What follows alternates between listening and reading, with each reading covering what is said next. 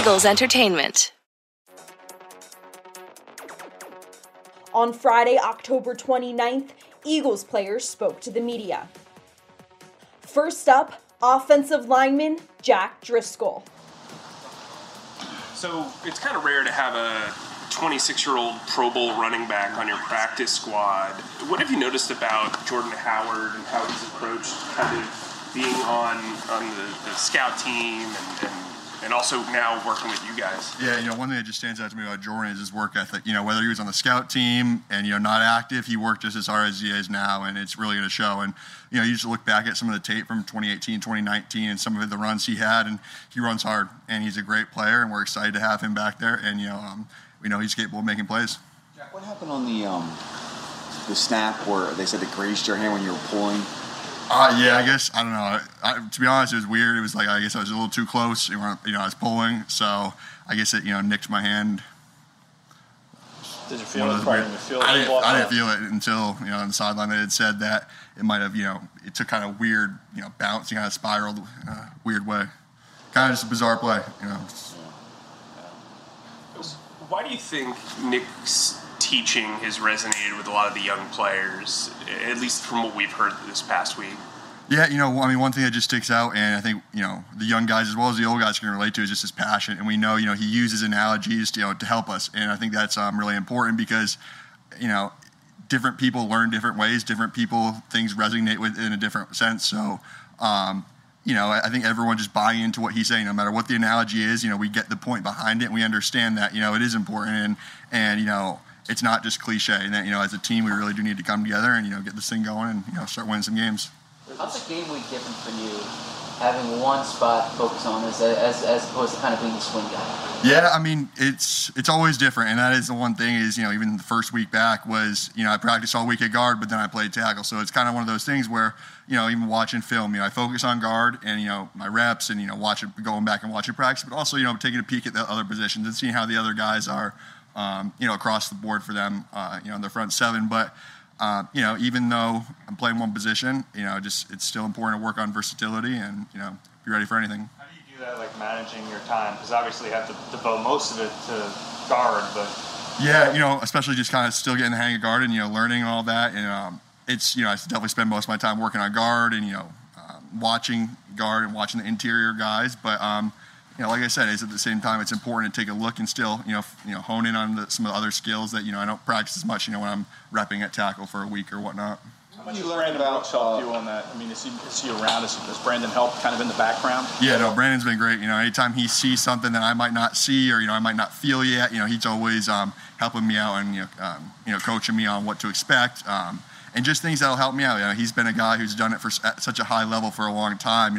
The fact that he can sit there and help me, is great. And any of that stuff helps. And just try to get better each day. What you learned about Kelsey playing next to him versus before when you weren't that close to him that you didn't know before? He's so quick, and that is something. It's obviously everyone knows, and he's one of the best of all time. And he just, you play next to him, you really get that feel of like how quick, and he just his passion. He plays so hard every play, and that's something that we all admire too, and try to emulate.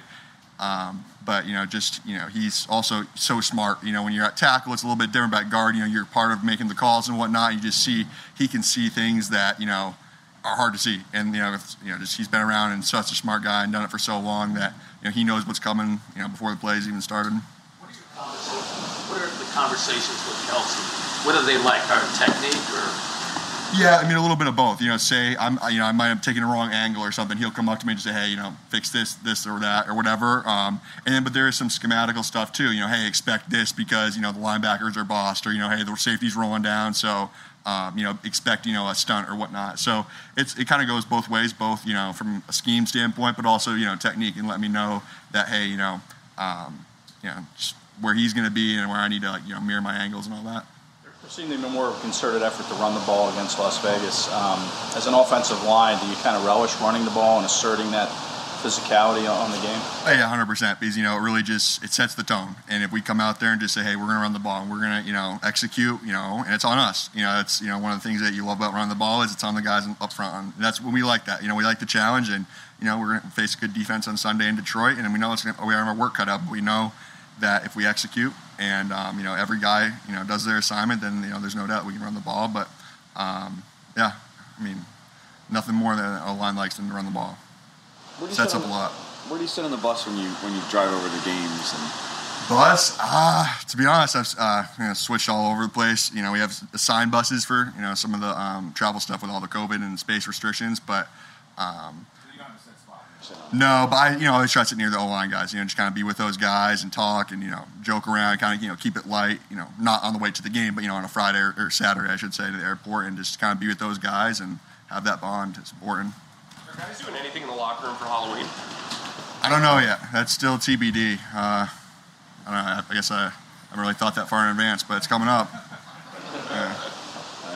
Rodney talked the other day about watching tape on the ride back from Vegas, 4-hour flight. How much tape did you watch of that game Sunday on the way home?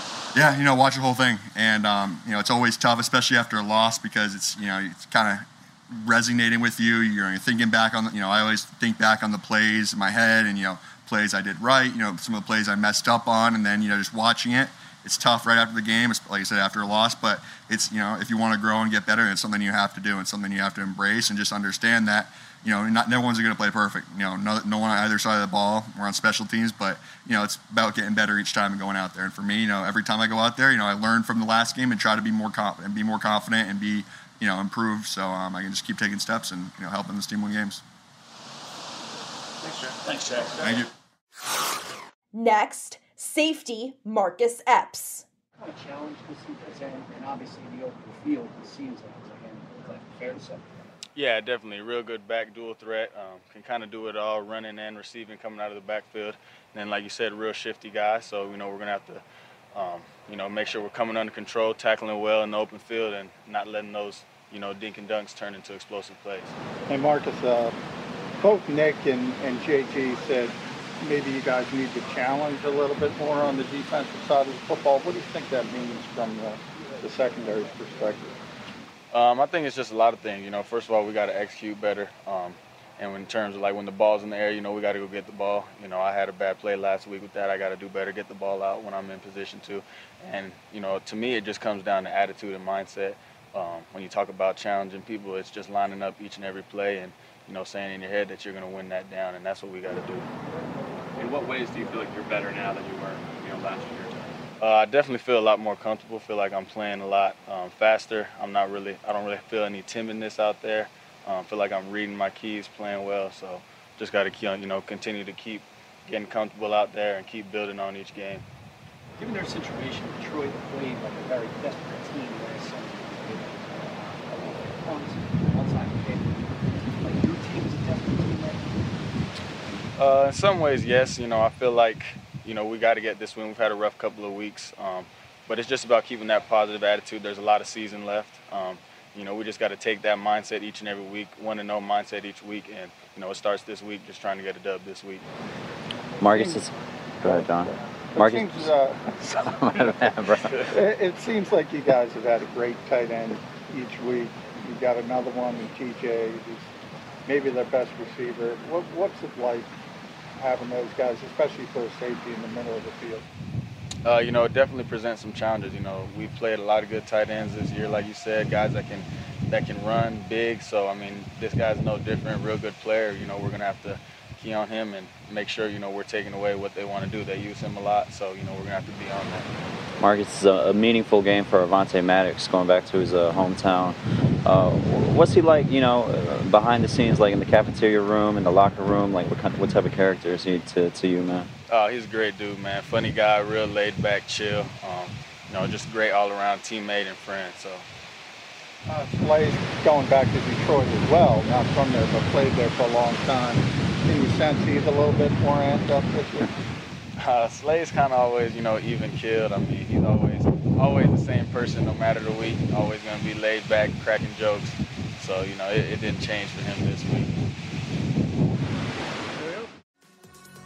For more Eagles news and exclusive interviews, be sure to subscribe to all of our Eagles original podcasts, including Eagles Update, Eagles Insider, and Eagle Eye in the Sky.